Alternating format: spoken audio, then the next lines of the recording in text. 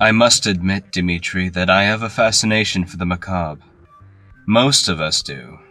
It is natural for us to marvel at a kidnapping or the desolation of entire planets. Terrible news brings us terrible knowledge, by which we may learn to better survive in the capricious world and, thus, with time fulfill the pangs of our hunger.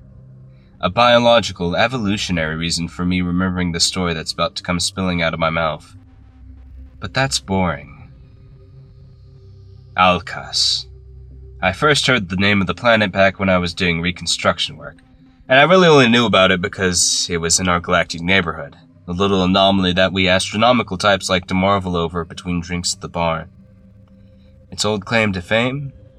Apart from being a barren rock, like 99% of cosmic bodies, the thing was covered all over in mercury.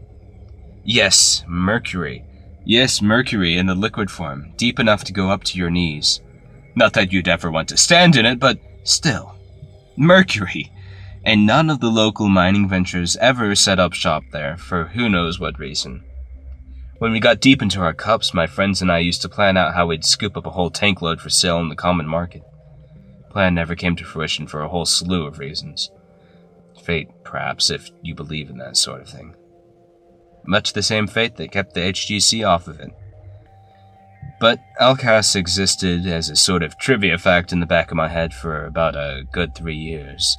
So when we dispatched a probe to the planet a few months ago to check up on it, perform some cursory observations to claim it for our own, well, the images...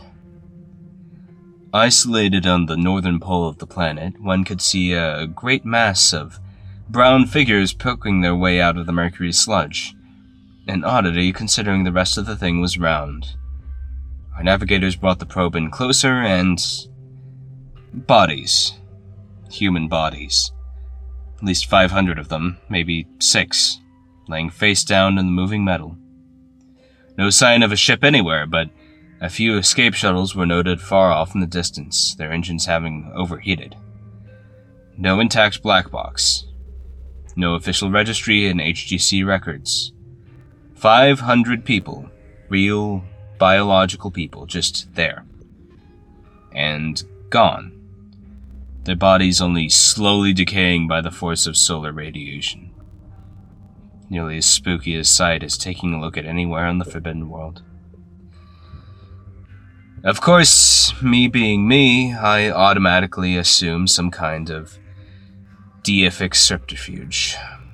But when we scattered through the databases for further knowledge, it came out my paranoia was rather unfounded.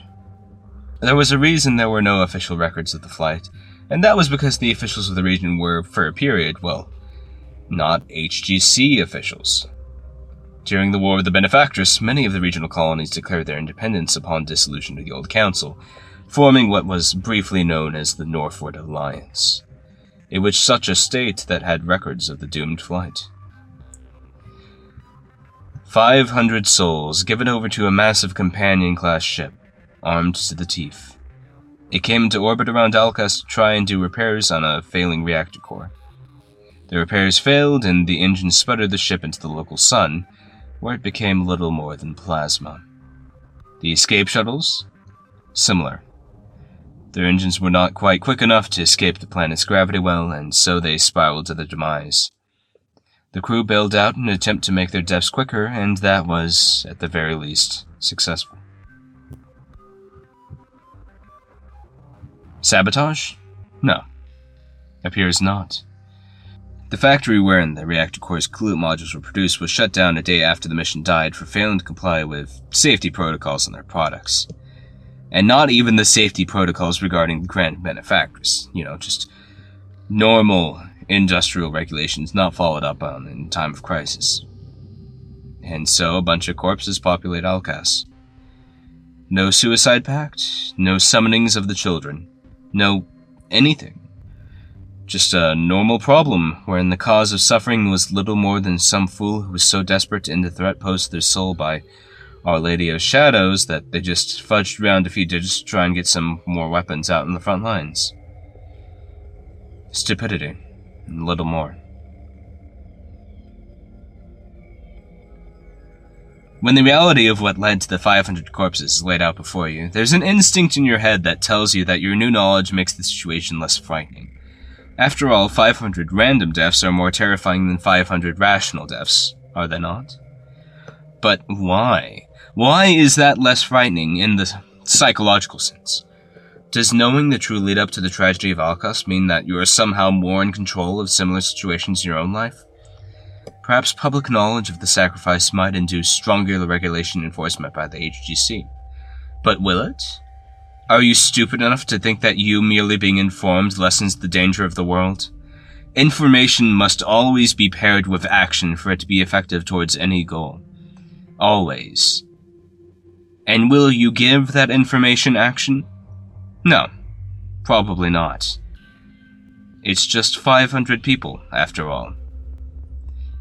Just 500 people. And you are one.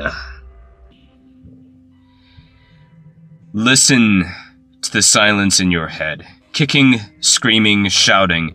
You are a fraud, I say. A fraud against your own morals. Better you don the cloak of a true monster and just get it over with, I say. Tell your eyeless friend hello for me.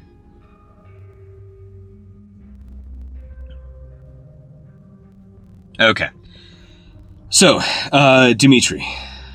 Maybe it's easier for us to be good if we picture the tragedy of Alacas as something supernatural. Makes it seem like there's more power people have in such situations than they really do, so they have an easier time crossing the threshold of willpower. Perhaps Dimitri would tell them the same thing we've told them over and over again. There were demons aboard the companion class ship, yes. Demons born of diseased minds,